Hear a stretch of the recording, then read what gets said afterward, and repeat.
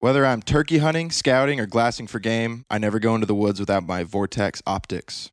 With their VIP warranty, I can go with confidence because they'll replace any glass damaged in the woods. I dropped my binoculars out of the deer stand last fall, and Vortex got me fixed up and back in the tree in no time. Vortex makes the highest quality and affordable rangefinders, binoculars, and scopes on the market. Y'all check them out at vortexoptics.com. Support for this episode comes from Missouri-based Kuat Racks. For trailblazing rides or Class 4 river drops, Kuat makes racks that help get your gear where you want to be. Their new Class 4 kayak rack locks, folds, and stacks up easily for hauling and stowing your gear. Not to mention, you'll want to keep a Class 4 on the roof at all times because it actually looks good up there. Kuat, because you love your bike and your kayak. Get your next adventure on your vehicle at Kuat, that's KUAT.com.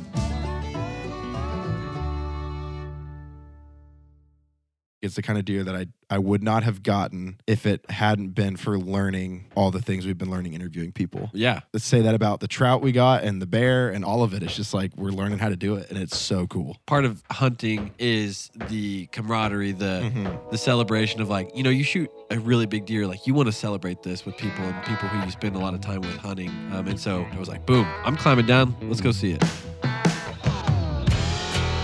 You're listening to the Ozark Podcast.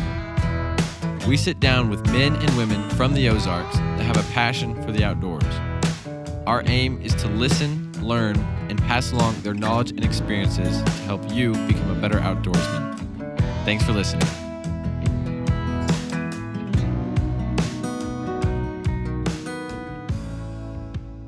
Welcome back to the Ozark Podcast. You've got Kyle, and Dan on the mic today, and winter's here. Christmas is coming. And we've got some deer stories for you guys today. We're going to do some real reactions like you guys have heard us do before. We're going to start with deer stories because my, things have been done. They have. Our good buddy Kyle here has been the one doing them. We just got done scoring this deer. And I'm going to say it's as official as unofficial can be. Meaning I'm not an official scorer, but we officially scored it. As officially as we can. As officially as we know how. And we use an official ruler. It has inches on it. It does have inches. And we actually, I think, did a really good job. Well, I'm glad you think that. We have a number, is all I'm saying. We do have a number, and it is a large number. It's a large number. For the Ozarks. And we'll share it at the end of the story. And we're gonna tell that story. I've got 2 deer stories for us. Okay. Which one do you want me to start with? Let's just start with the day that all of this happened, because actually our 2 stories happened on the same day. They collide. They collide in the timeline of life on this one day. And so to set it up. Hallowed day. This hallowed day. What was the day? The sacred What was the day. date? November 11th. Whoa. I knew he I had would know something that. happen crazy on November 11th. What did you have, Dan? I can't tell you yet. Must have been wild. Yeah.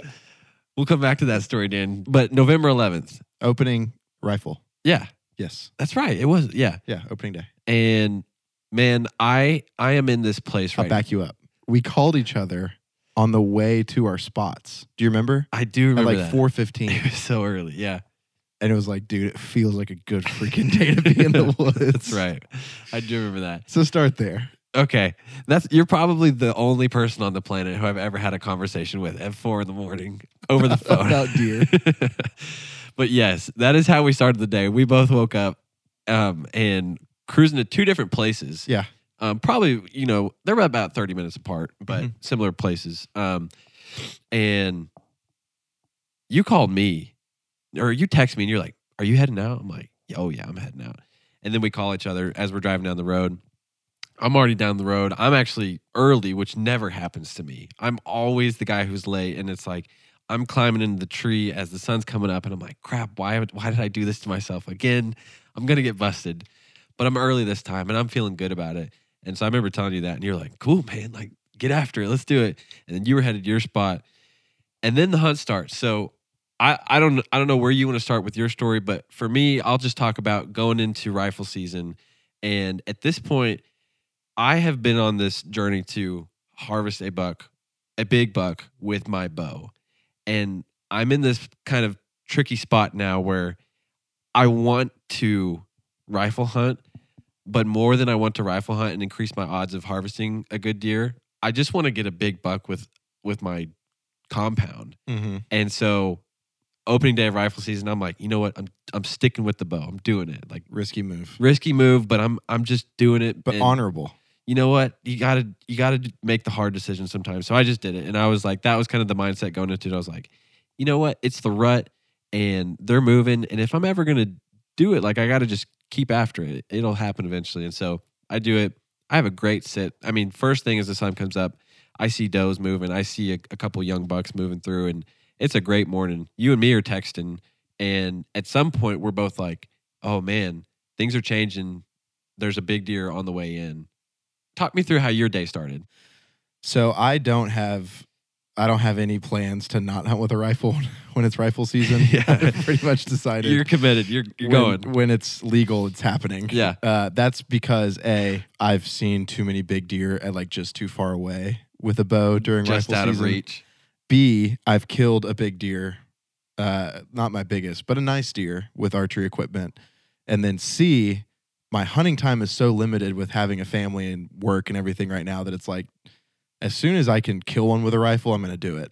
And that's also because I'd been hunting quite a bit with my bow and had been passing on small deer, passing on doe, had seen some big deer with a bow, but not close enough. So it's like, as soon as I can have a rifle, it's happening. Like I'm getting in the tree with it. So I get out in the woods. First time hunting this particular spot this season. I don't have any cameras. I actually remember talking about this with Sam and Sam Hallam's episode of like, I've kind of given up on the trail cam thing for this season of my life. I may get back into it, but like going in blind. And I remember you and I on the car ride out there saying like, anything could happen. We have no idea what kind of deer are on this property or on this spot, but anything could happen. And my honest idea, because I had a honey-do list for the rest of the day on Saturday, was the first average legal buck to walk in front of me is getting killed. Yeah. Truly. Or the first big doe that's not like a yearling doe, like a puppy dog doe. Right. It's done. Yeah. I want venison. Yeah. I want meat in the freezer. Oh yeah. And so I climb up in the tree, and my plan was I'm going to sit in the tree for 2 hours, and then I'm going to get down and I'm going to move around and go mobile, because I wanted to hunt all the way up until noon and not have to stay in one place. And the deer were moving so much that I wanted to move to where they were moving if I wasn't seeing them. So I get in a tree. I had a little doe under me as soon as day breaks, and then 30 minutes later, I'm watching a little buck push a little doe around. He's grunting, which is always fun to see. You know, little buck running through the woods, making a bunch of noise. Oh yeah. And I'm like, all right, I'm gonna get down and I'm gonna go hike around. And I'm gonna look. It's a little early. I look back behind me, and there's this field. I'm kind of on this high ridge in the woods, and behind me in the field, I can see deer moving around, like a herd of does. I'm like, I want to go sit by those. Like if there's a hot doe in that mix and a buck comes out, that's where I want to be. So I get out of the tree, and I'm messing with my stuff, and I'm like getting a snack or getting hot hands or something out of my backpack. And I hear coming up the mountain what you hope to hear in the deer woods, which is just racket. Like Just noise. loud noise. Sounded like, I don't know, sounded like a train moving through the woods. Just reckless noise. Is he just busting through brush and stuff? Yeah, in the thick stuff. Okay. Just coming up a little draw up the hill, tearing through brush and limbs, and it gets so loud that I'm like, this is gonna be a huge deer, and if it's not, I'm gonna be really disappointed. Deer comes over the crest of the hill, and I see nothing but big antlers. And I honestly thought he was a really nice 8-point. Yeah. Like I thought just a big 8-point. And so I throw up the gun. He's probably 55 yards away. There's some open windows. There's some thick brush. I waited until he was moving through an open window. I didn't even try to stop him or bleed him or grunt him or anything. All I know is in my scope, he turned and looked at me. And I had what I've had very few times in my hunting career, which is the moment where there's no question of like, oh, it's a nice deer, I may take him. Mm-hmm. It was pure, oh my gosh, it's a big deer. I'm shooting that deer. I'm shooting that deer. Yeah. And so he moves across a lane, and it was probably dumb. I didn't stop him to shoot. As he was moving, I shot. Yeah. Shot right at the shoulder. And gun goes off. Deer takes off. And then I'm like, I've just done it. He's dead right there. Like, I'm convinced he's dead right there. You felt good about the shot. Felt great about the shot. Then I made a crucial mistake, which I'm glad we do a podcast because hopefully we can warn others of this mistake. If you're a bow hunter and you're worth your weight in salt, you shoot at a deer with a bow. It doesn't matter how good you think your shot is. You're waiting at least 45 minutes before you go do anything, right? Unless you see him die right there. Yeah, but if he takes off, you're waiting before you go find your arrow and track blood and all of that. So I didn't see this deer take off. I thought I dropped him. I thought he was done in the brush. And so I just immediately march over there. Whoa. And I'm like, he's going to be dead right here. And I walk over there. I did not give him 5 minutes. And I see this deer get up and run down the mountain. Oh, man. That's not what you want to see. So I bumped him. Yeah. That's not what you want to see. And then you texted me. Yeah. And your text said, I just shot at a big 8-point. And I said, bro, same. Yeah. So I did the same. So while you were doing that, I'm sitting there in this tree, and I've seen a couple deer moving at this point. I had some does move through. I had a young buck move through. And really, I'm sitting there, and I'm actually starting to get a little bit jealous because I'm hearing what sounds like cannons go off all around me. And if you've been in the deer woods when it's opening day of rifle season, you know what I'm talking about. It's like this guy, it sounds like my neighbor, he's shooting. This guy across the creek, he's shooting. This guy over there is shooting. It's like everyone's seeing deer, shooting deer but me. And I'm just sitting there waiting. Well, I start feeling that way, but then boom, out of nowhere, this big old 8-point just runs in on a dead sprint, gets to the tree line where I'm at, and then slows down, but still on a decent, walk, a decent pace. And I don't have my bow in my hand. I don't have anything ready. I just scan and boom, he's there. And so at this point, I'm like, oh my gosh, it's happening. Like he's at 20 yards right in front of me, and I'm about to take this deer. Like it's gonna happen, right? So I'm getting excited, but I'm calm, I'm collected. I get my bow. I bend around. I'm in my saddle. I bend around the tree a little bit, and I'm waiting for him to walk out right into this perfect lane. And I get drawn back, and he does. And I go to stop him, and I go, Mer, and he doesn't stop. He doesn't hear me. He's so focused. And I think there's some does further off down where I can't really see that he had kind of been chasing. And he was so focused on them. I go, Mer, and he doesn't stop. And so now I'm I'm full draw. I'm waiting for him. And he goes another couple of yards. And I'm like, I got to stop this deer now or it's never going to happen because he's about to get to a spot where I have no more shooting lanes. So I'm like, Meh. Almost to the point where I'm like, I'm going to scare this deer away. Stop it. And so he finally stops and he turns and he looks and it's a good quartering away shot. And so I pull back and I, boom, let it rip. I, pull the release. And sure enough, man, that arrow went 2 yards under that deer. I mean, I clean missed. And at the moment, I didn't know that I missed. I thought, because, that arrow hits and it hit a stick and a leaf and it made a pretty good noise. And you're like, oh, man, that could have been it. But I kind of feel like I didn't hit it. And so I sit there for a minute and I'm thinking about what to do. Do I climb down? I need to go check my arrow because at this point, I don't want to shoot another deer. It's just going to take a lot of time to do all this if I did hit that deer. So I get down, I go look at the arrow, and it's completely clean. I miss, and what I realized happened was, I paced it out. Once I found the arrow, I paced it back to my tree, and it was at 38 yards.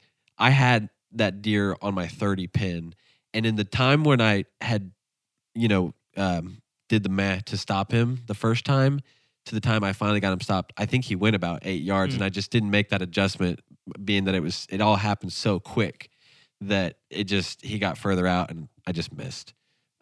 So it was a bummer. It was so exciting though, and I didn't realize it. And it was after it happened, I'm sitting there, and I didn't get buck fever at all until 2 or 3 minutes after I missed and that deer walked off, because I didn't have time to get nervous and freaked out about it. Mm-hmm. But sure enough, 2 to 3 minutes after that deer left, I could not stop shaking. I was like, You made a video, and I thought it was just because maybe it was cold. I was like, "Gosh, dude, put on some more clothes or something." But Yeah. you're like, no. dude, you're shaking. You can't even get like words out. No, it was tough. It was like, yeah, it wasn't cold. I was just like, oh my gosh, that was crazy. And I don't really know what that is. Yeah. I think it's adrenaline that goes through your body. But, if you deer hunt, you know what I'm talking about. It's just like uncontrollable. It's almost more fun than getting one. It's a weird That feeling. That feeling's crazy. Yeah. But anyways, so that was kind of the story of my hunt. I sat there for a little bit longer, but then, once I had texted you and I was like, I just shot a big 8, and you were like, bro, same, me too. Then I was like, well, I missed, but Kyle, we don't know. We don't know what happened yet. There's a lot of things to know about hunting turkeys in the Ozarks, but there's 2 things I know for sure. One, it's that turkeys have really good eyesight, so your camo matters. Canis makes an incredible turkey camo. It is comfortable, it is breathable, blends into the background like no other. It is the perfect camouflage for those long sits, back up against a white oak tree, hearing those hens and gobblers hold up 200 yards away as I'm just waiting for them to come in. The second thing you got to know is you have to be prepared for anything.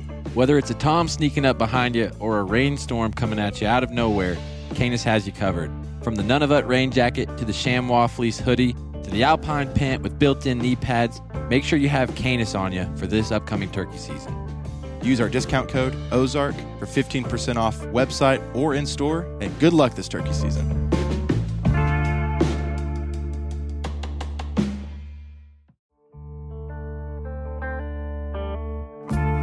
Sadly, hunting season in the Ozarks has come to an end.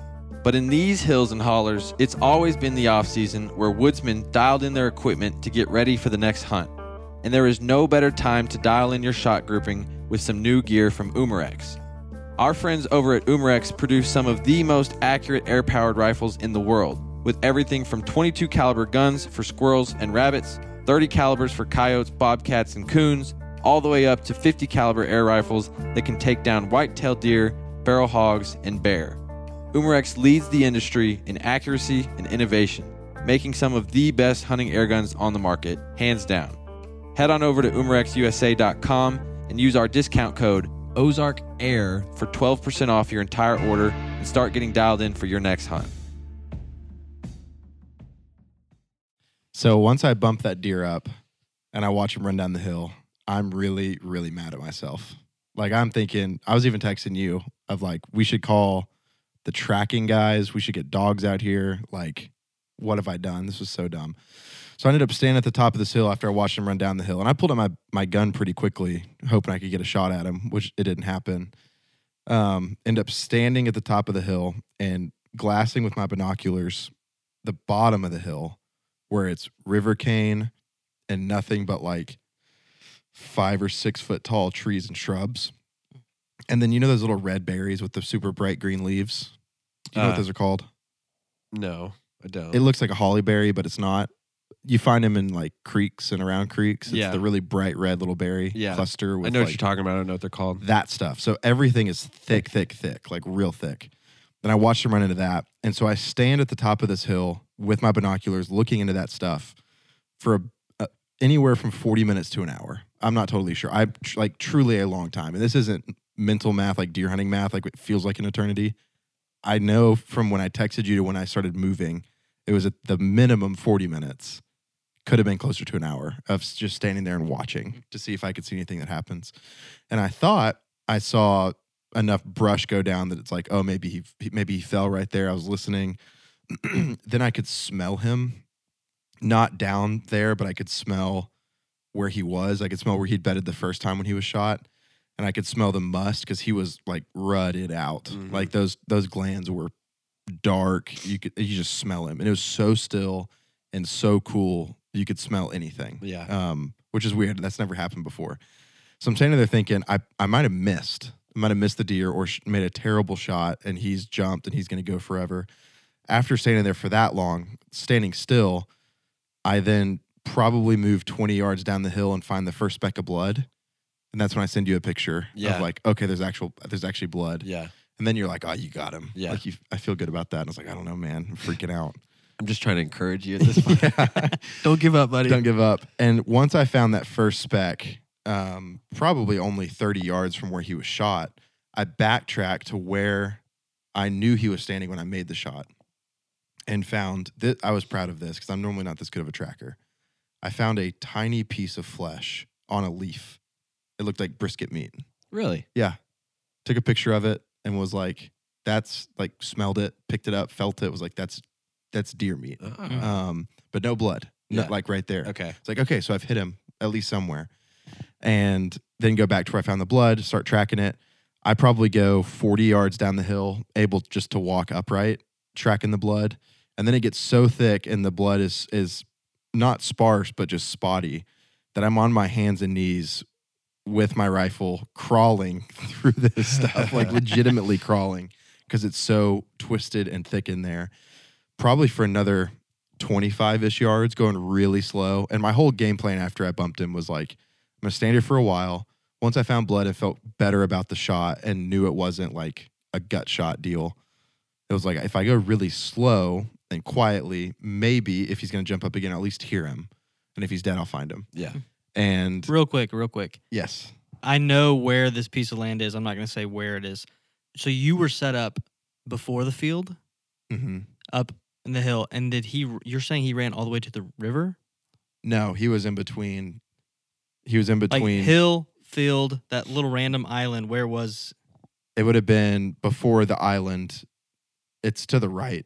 Would have been to the right. Oh, of that. okay. And all that thick stuff. Oh, yes. Like at the bottom of the hill before the 'Cause field. the field, There's probably yeah. like 25 yards of river cane and Yeah. break. Okay, I know where that is. It's like an I was edge. just like, dang, he ran across the entire field? I'm like, Mm-mm. gosh. No. But to the right, okay. Yeah. So was in that stuff, hands and knees, all the way through it.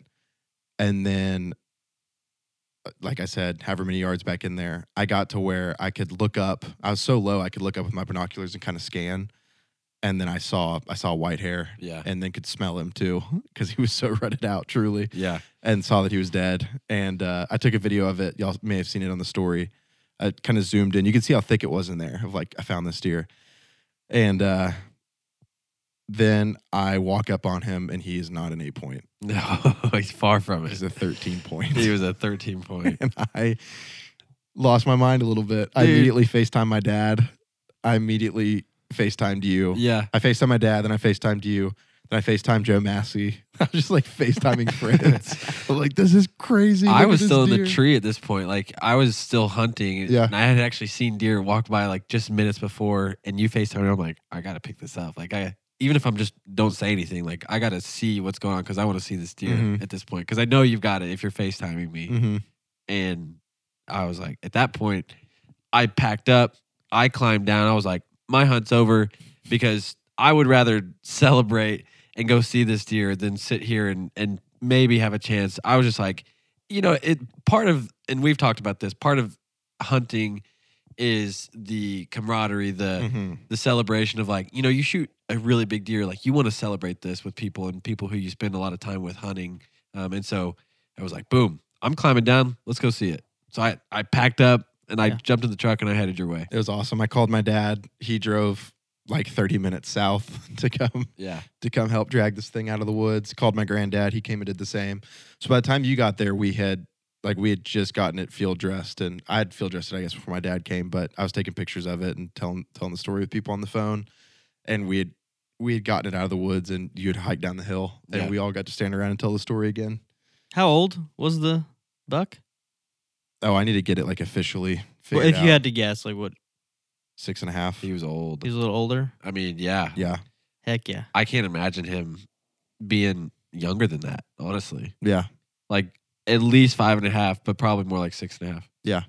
Old deer. Old, His gnarly Old stuff. teeth were all mountain buck. ground down. Like, Dang. yeah.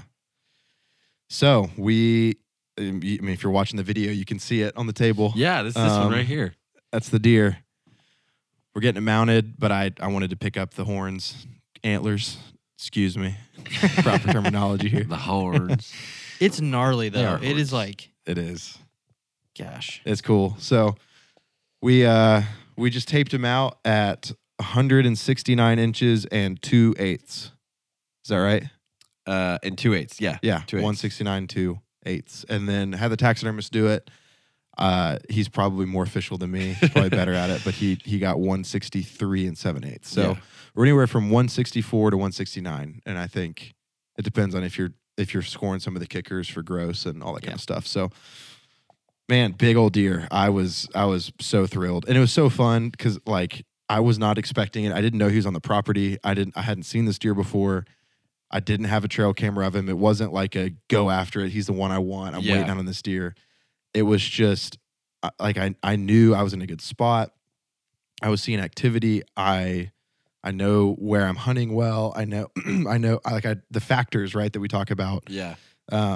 We talked with Drew. We talked with Sam.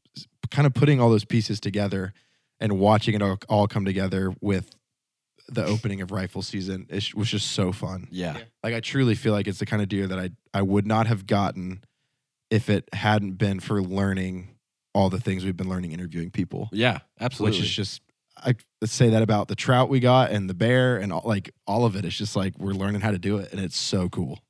I'm going to brag on you here for a second. This year that you have had so far has been the most unbelievable year for I'll never top it, an bro. angler, a hunter. I mean, you've caught your personal best brown trout. Yep. Which was what, a 26.5 inch? 26 and a half 26 inch on a inch. fly. Yep, on the fly. Then you harvested a bear. 6 foot squared bear. And then you shot a 13.160 Gosh. plus inch deer in the Ozarks. And for me personally, I mean, everyone likes to throw out numbers and big deer, right? But I just love how unique he is with the split eye guard, the crab claw, the different, like this part here where he gets real thick and is almost palmated. Just the character on that rack to me is more valuable than anything. So I agree. Man, I'm gonna have to start finding new friends. Is all I'm saying, because it's gonna be really hard to keep hunting and fishing next to you if you keep doing stuff like this every year. I think 2024 is going to be your year. Yeah. Man, I hope so. I'll row the boat. I'll bait the bears, and I won't hunt. How's that sound? I won't make you do that. We'll just put you in the I won't make you driver's do that. seat.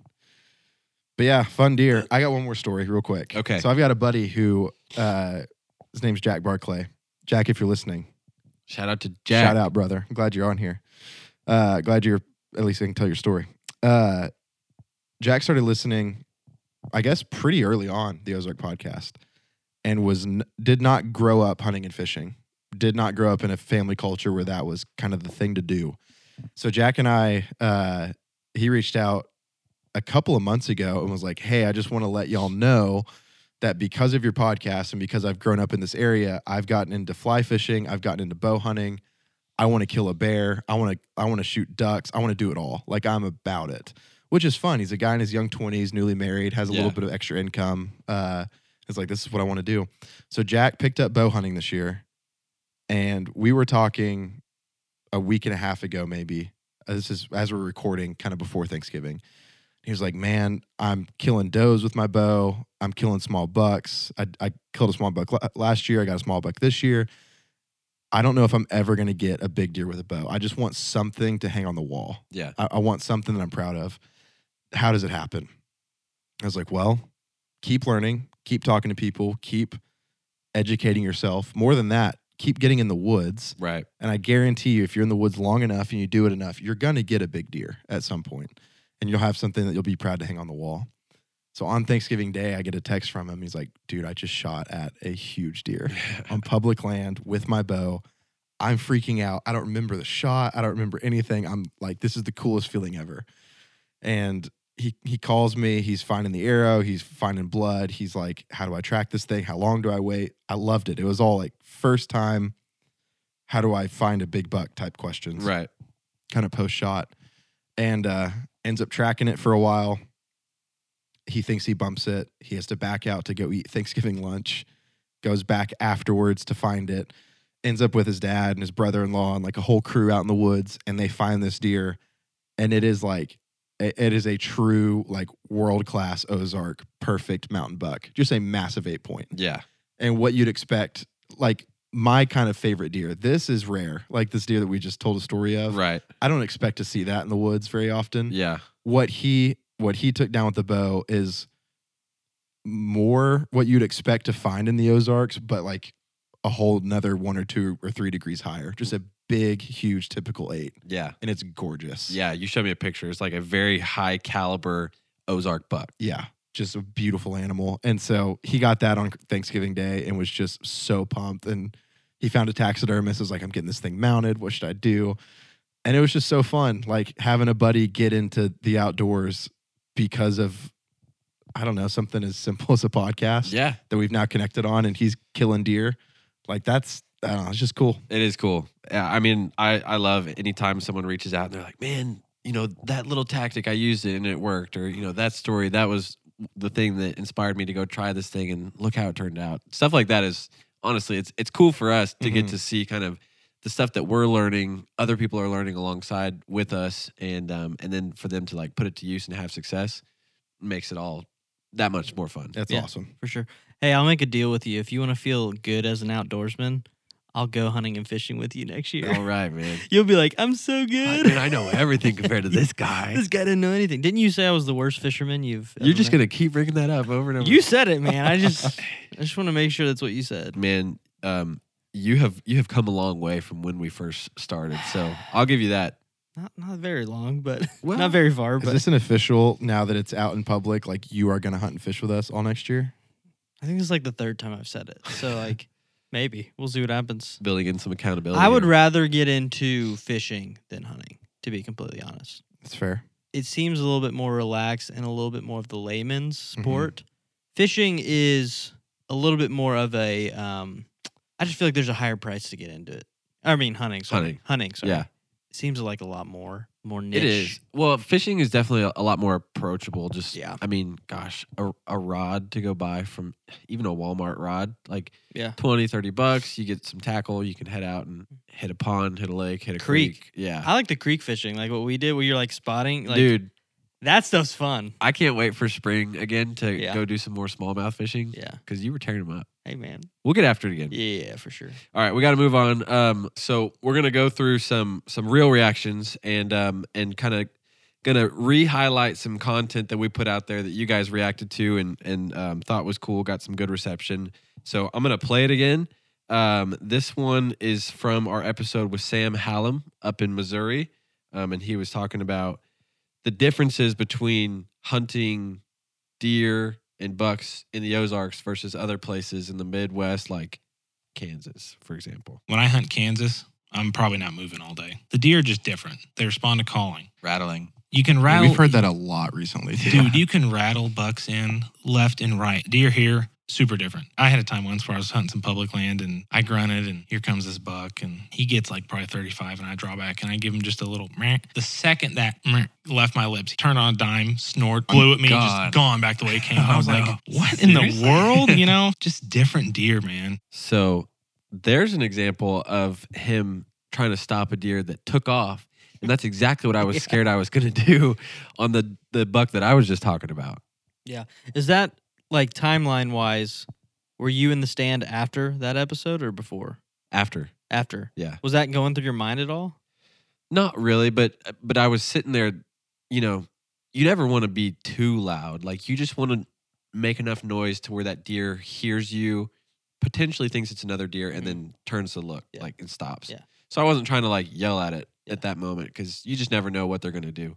Have either one of y'all hunted Kansas? No. Nope. Okay. Because I saw some comments that were like, that's just not true. You can't rattle in Kansas deer left and right or whatever. Yeah. And I think the point we were trying to make with this one was not that hunting in Kansas is easy because you can rattle in a ton of deer whenever you want to. The point was deer in the Ozarks are just different. They don't respond to rattling like they do in other places. You're probably not going to pull a deer a couple hundred yards off one spot to you with Yeah. rattling in the Ozarks. Right. Like you Is could that in just because of Kansas. density of the landscape? Like there's so many more trees and stuff. Like why is that? It's a good question. It could be a couple different things. One, the sound might not travel as far when you think about density of the foliage in between when you're in the thick stuff. The other thing too is like maybe visibility. If a deer doesn't see what's going on in that thick stuff in the woods, maybe he is a little bit more weary about it. Mhm. But if he can kind of like see across the field and he knows what's over there and he doesn't see anything, or some guys in Kansas, they hunt decoys, like they'll use a decoy. So if a deer sees that and then he hears the rattling, he may be a little bit more inclined to go check it out. Also, maybe just like the deer are different. Like It could be their that too. instincts are just different. Yeah, it very well could be. Interesting. Yeah, but yeah, that one was like there were a few people who were like, Y'all are just jealous. y'all are jealous of Kansas and all Which that. I will say I am. Yeah, I mean, Always. I wish our deer got that big too. Yeah. But Yeah. they just don't. And it's just the point of that one was not emphasis on Kansas. It was more emphasis on the difference of the Ozark bucks. But it sounds like we hate on Kansas a lot. There's another reel in that episode that we're not going to show, but I'd love to talk about the Dolomite glades. The glades within the yeah. Dude, you showed me a video. What was that? It was fascinating what glades are and like Oh man, how they're kind of going extinct, like they're kind of falling away. Like, talk to me about that. man, glades are cool. Like you hear glades and you think of the Everglades, or most people, I would think. That's what I used to think of. But and so you think of swamps and you think of these places where like alligators live. Glades are just basically in the Ozarks. They're rocky outcroppings. They're clearings within. They're surrounded by forest and woods and stuff like that, and they are home to a variety of different species of plants, wildlife, flowers, different reptiles, like all of Didn't we these. see like cactus on that video? Yeah, In the Ozarks. yeah. You're like, There's like all kinds of different What? stuff that like kind of gravitates in these areas, and so they're just kind of cool little pockets, things to be aware of as you're hiking and scouting and going through public lands. Like, boom, there's a glade. Check the edges of those glades. And they make natural transition zones for deer, so you can hunt an edge and stuff like that. But always check those out when you're scouting in public land. I just thought it was cool. Yeah, that is a cool one. We're actually going to talk with somebody about glades. Are we? In an upcoming episode? Yeah. Glades, the Ozark Hellbender. We're getting niche. Ooh. Oh yeah, there's gonna be some good stuff coming up. All right, we're gonna move on to the next one. This one was from an episode we did with Bob Cochran, Dr. Bob Cochran. Dr. Bob Cochran, who is a folklore expert professor at the University of Arkansas, and really unique episode. Cool just to hear some history of the Ozarks and how people were, and his point of view, if you remember from this episode, or what he was talking about, was these accounts from early travelers to the area Mm-hmm. and what their takeaways were and how you had multiple different perspectives. And so this was a reel that I thought was cool. And Kyle, you make a great point in this reel, but I'll play it right here. The spirit of the Ozarks in Arkansas and Missouri and what people had to do to survive. Some accounts are saying they're lazy, they're not planting, they're not doing anything. Other accounts are saying they're actually a little bit good at everything, really good at one thing. What are kind of the two rising identifiers that you see that have carried on early 1800s, now the early 2000s? Well, on the positive side, I guess knowing a little about everything, minimal competence in a broad range of activities is a signifier of competence, not just for men, but for women as well. I'll give you an example. A man is expected to be able to take care of his car. They would have had to take care of their horses, Yeah, you got to their take gear, their guns. That's right. On the negative side, I don't know. The lack of respect for education would be the most thing. Now, I would be sensitive to that, given that that's my job. Living it. Mhm. Yeah, statistically, we have very low graduation rates and things like that. I thought that attitude of like, I can figure it out. I don't need anybody. I'm not going to pay somebody to do that. I'm going to make it happen on my own. I thought that was a Plunkett family trait. And you're now telling me, no, that's part of being in the Ozarks. Yeah, the Plunketts are longtime Ozarkers. Yeah. Kyle, for you, that was kind of a realization for you. It sounded like. Yeah, it really was. Like, as we were sitting mid-interview, I was having an epiphany. Like, just uncovering layers of who I am in front of Dr. Bob Cochran of like, family identity and all of it. And I wasn't being untruthful and saying I thought that was a Plunkett family trait. Yeah. I thought it was. Like, I grew up with my dad knowing how to do truly a little bit about everything, Mm-hmm. and his dad knowing how to do a little bit about everything. Now, they specialized. Granddad worked for big department stores and in finance and owned businesses, and my dad's a lawyer, and like they know what they're doing and how to provide for their family. But my dad's the type who he doesn't call an electrician. He does the electric work. Goes to figure it out. Yeah, or he doesn't take the truck to to the dealership unless it's like actually really messed up. Like he's gonna fix it. Yeah. And so I thought that was just who the Plunketts were. And after talking with him, I was realizing like, no, that's just that's a product of being in the Ozarks. Yeah. Well, yeah, I mean, you think about it back in the day, like when these accounts were being given and these travelers were coming through this area, it was the frontier. Mm-hmm. And these were people who had said, to heck with civilized society. I'm going to go make a name for myself. I'm going to go get some land and I'm just going to go live off of it and survive. And so, yeah, it's like you don't have those specialized people in town that you can go visit. You survive based on what you know or what your neighbor knows. And that's basically the only resources you kind of have at that point. Well, and something that I think it's interesting that we're doing this, and we have a podcast that goes into a bunch of different ideas and tactics and stories, and something like that is so different from like bear hunting stories or how to kill a deer, how to catch a trout or whatever. And I'm going to ask you a question, Kyle, because this spirit kind of bleeds into even our business model a little bit. But you oftentimes talk about how you kind of want to figure out how to do everything, even if you're not really, really good at one thing. Yeah. Why is that? And then in the outdoor world, what are all the everythings? Oh man, that's a good question. A lot to unpack there. I think it's just, and maybe it really is like, I don't even realize it. It's just a carrying on of that spirit of just wanting to know a little bit about everything. I just think that it would be really cool to have that knowledge to the capacity that I can go do this. And even if I'm not the best, like I can go do it and enjoy it and learn something new about it. And then to me, like within the outdoor world, I feel like I operate a lot on discovery. And so when I find, something new, like a new species of, plant that like deer eat, I'm like, now I'm keyed in on that. And every time I go, I'm like, boom, deer eat that. Like I got to keep track of that. And then when I'm in the creek and I'm fishing for smallmouth and then I catch or I see a darter or a different type of crawdad or just different stuff, like that's what draws me to it. So I like all the different little random pockets of things to chase after and learn about. And I think that's what keeps me curious. I'm like, man, I want to ask this guy, like, what does he think about this? Or how does he do his job? Or stuff like that. I think that's kind of what keeps me in that world. I have a question about the education piece because the positive was that you have minimal competency in all different areas. But he said the negative was the education. Mm-hmm. Do you think if you were to go state by state and say you have a bar graph of like education, competency, and being able to do a little bit of everything, that there would be a correlation across all states of like higher education, less know what they do, or less competency in minimal things, and then it flips?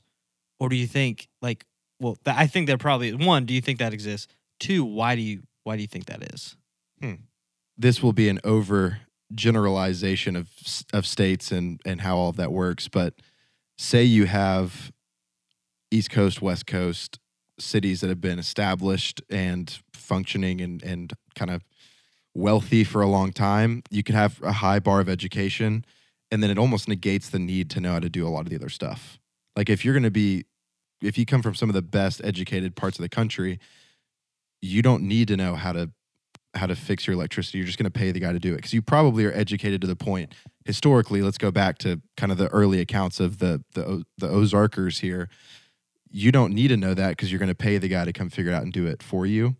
Whereas people who were moving west and people who were moving to the Ozarks, they didn't have that luxury at all. And so I actually think the lower education rates historically and some of that negative carryover is less about them being uncomfortable or anti kind of institutional education and almost we don't need it. We can survive on our own. We have it figured out. We do what we do and we love it. We actually don't need the institution to come in and tell us what we don't know and say we should be better so we can be like those guys, because we don't want to be like those guys. We like what we do. We hunt, we fish, we do our thing, and then we evolve and we get to the 21st century and that looks different. But I think Arkansas and maybe parts of Missouri as a whole still has, like he was saying, a lower graduation rate and lower probably overall kind of view for education. Right. And I think some of that is carryover of we can just do it on our own and figure it out and we're fine. And I think some of that is probably just some kind of indwelt identity that is like probably should go away, but it hasn't yet. You said something, and I don't know if you said this exactly, and I didn't realize it, but some of it might have to do with like population density. Mm-hmm. Like on the East Coast, bigger cities, you don't need to know how to do everything because there's someone else who knows how to do that little thing. Whereas like in the Ozarks, the closest family, you could be away from someone, so you better know how to do at least everything a little bit. Yeah. I wonder if that played into it as well. And we're also, I feel like we're in a bubble because we're in a university town, so like I think we all have college degrees, and I think education, I think highly of it. Mm-hmm. But it gets, I feel like where you go, where there's less people, it starts to shift a little bit. Yeah, that's like if you're in a town back in the day, it's like, well, the closest dentist is a 2-hour horse ride. Like, I better know how to take care of my teeth a little bit, or, somebody else, or, even something more general like a cobbler for shoes. Like, if the next closest cobbler is 2 hours away, I'm going to learn how to make some shoes, or at least get by without getting blisters in my feet or thorns in my feet. Yeah. Yeah. It's just interesting. I don't know. No, it is. All right, I'm gonna move on to our last one here, and this is one from the Buffalo River redesignation episode we did with Misty Langdon, and this one kind of tugs on the heartstrings a little bit. There was a lot of good information in that episode, and again, just a little bit of context.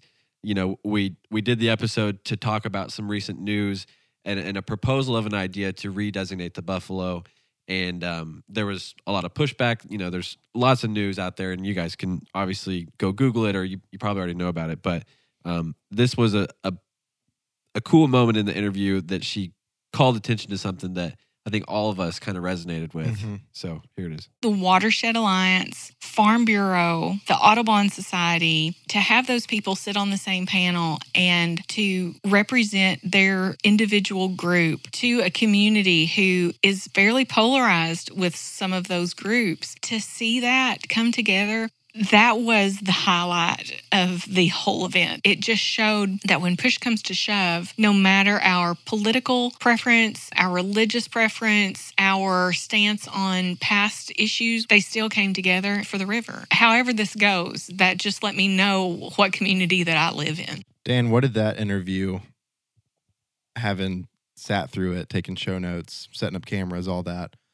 that's kind of how we wrapped things up, was the community coming together, the Buffalo Watershed Alliance, Farm Bureau, others, different political parties, like people who fundamentally maybe want different things coming together to talk about the potential redesignation. What did that mean for you? It was really cool. I mean, that was the part right before that. She said this is the part that she's going to get emotional, because I think there's a tendency to believe that people from a small town all think the same. But as she kind of stated, there's a lot of history of controversy around the river within groups that try to protect the river. And so to have all of them together and kind of laying aside their differences for the river, I thought was really, really cool. And you could just feel the passion in the room. Like, she was very invested. And it was kind of palpable when we were interviewing her. So yeah, it was. For me, hearing that, where you have these groups and they all have their own idea for how to protect the river, and they don't always align. Different interests and different ideas for what the river should be and how people should access it and use it and all that stuff. I don't think about that a lot. So to hear her talk about that, I thought that was interesting.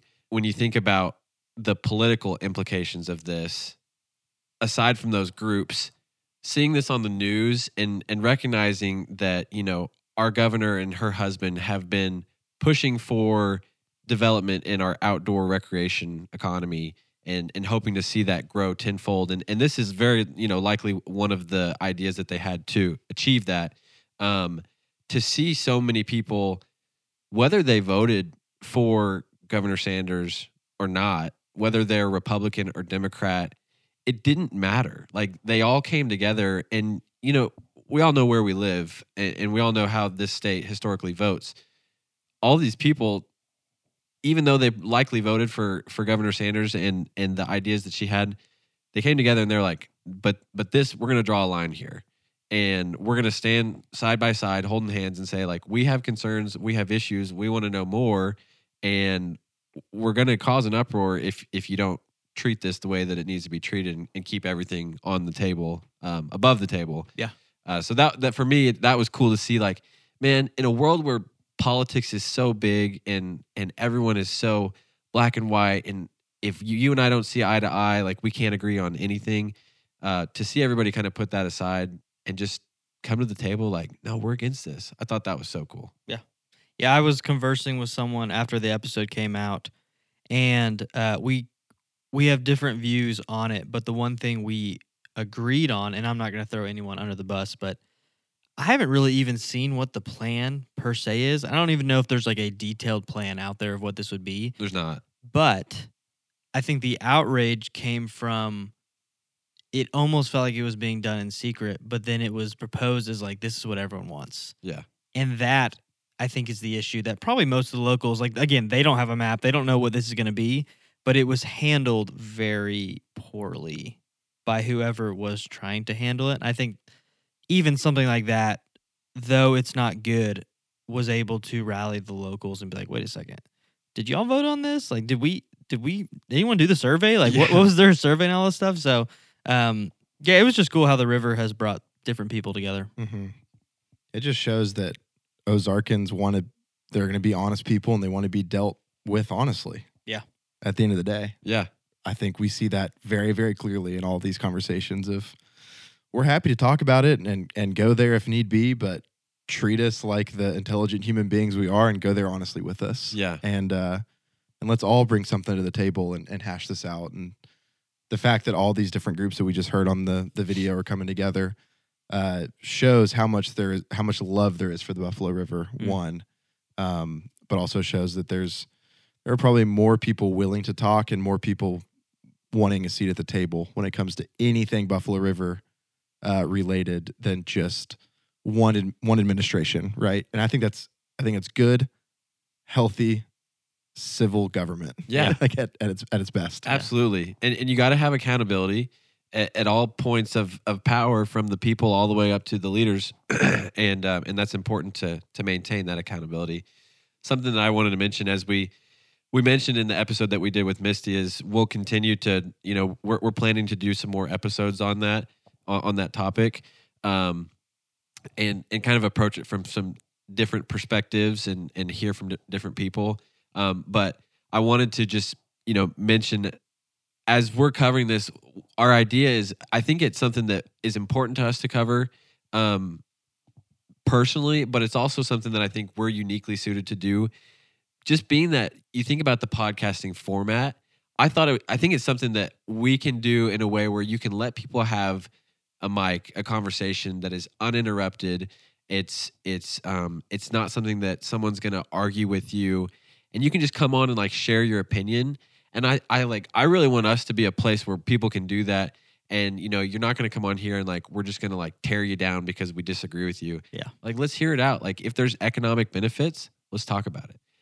Let's talk about what the environmental impact might be and what can we do to negate that if things were to proceed going forward. And I just think that's something that it's cool. We've kind of worked ourselves into a place where we can now do this and ask the questions and then let people who are listening kind of decide for themselves and weigh the different pros and cons. Yeah.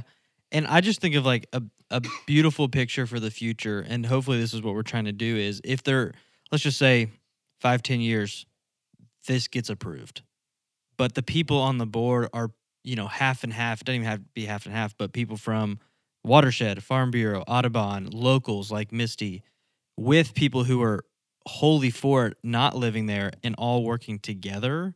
That will be the best product. Yeah. By far. Right. But at this point, it hasn't been that. It's just been people who don't even live there giving their opinion on it. And maybe that's just a starting and it leaked and whatever, but the hope is that this would be something where people from all different backgrounds and opinions and views on it can interact and make it the best possible project. Because at the end of the day, we want what's best for the river Yeah. and the wildlife and all that stuff. But you can't do that one-sided. Yeah. So. And the people who live there. I think that's Yeah. the two things. It's like the river and the people. Yep. As long as you're keeping those two in mind first, like that's the priority, I think you'll land hopefully in a good spot. For sure. That's all we've got for you guys. We love doing these internals. It kind of gives us a chance to talk with y'all and let y'all hear a little bit more from us. But as always, we enjoyed it. We hope y'all enjoyed it. And we will see you on the next one. This podcast is hosted by Kyle Veet and Kyle Plunkett and produced by Daniel Matthews. For guest recommendations, episode ideas, and general questions, feel free to reach out to us on Instagram or email us at theozarkpodcast@gmail.com. Finally, we love making this show and being able to offer this podcast to y'all for free. But if you're listening and you want to support the Ozark Podcast to allow us to travel even further and meet more interesting people, head over to our Patreon and sign up to join our most loyal listeners. Let me tell you, these folks are 100% certified Ozarkans. And of course, we can't forget to thank our good buddy, JD Clayton, for providing the amazing music for today's episode. Check out his website to see where he's touring next at jdclaytonofficial.com.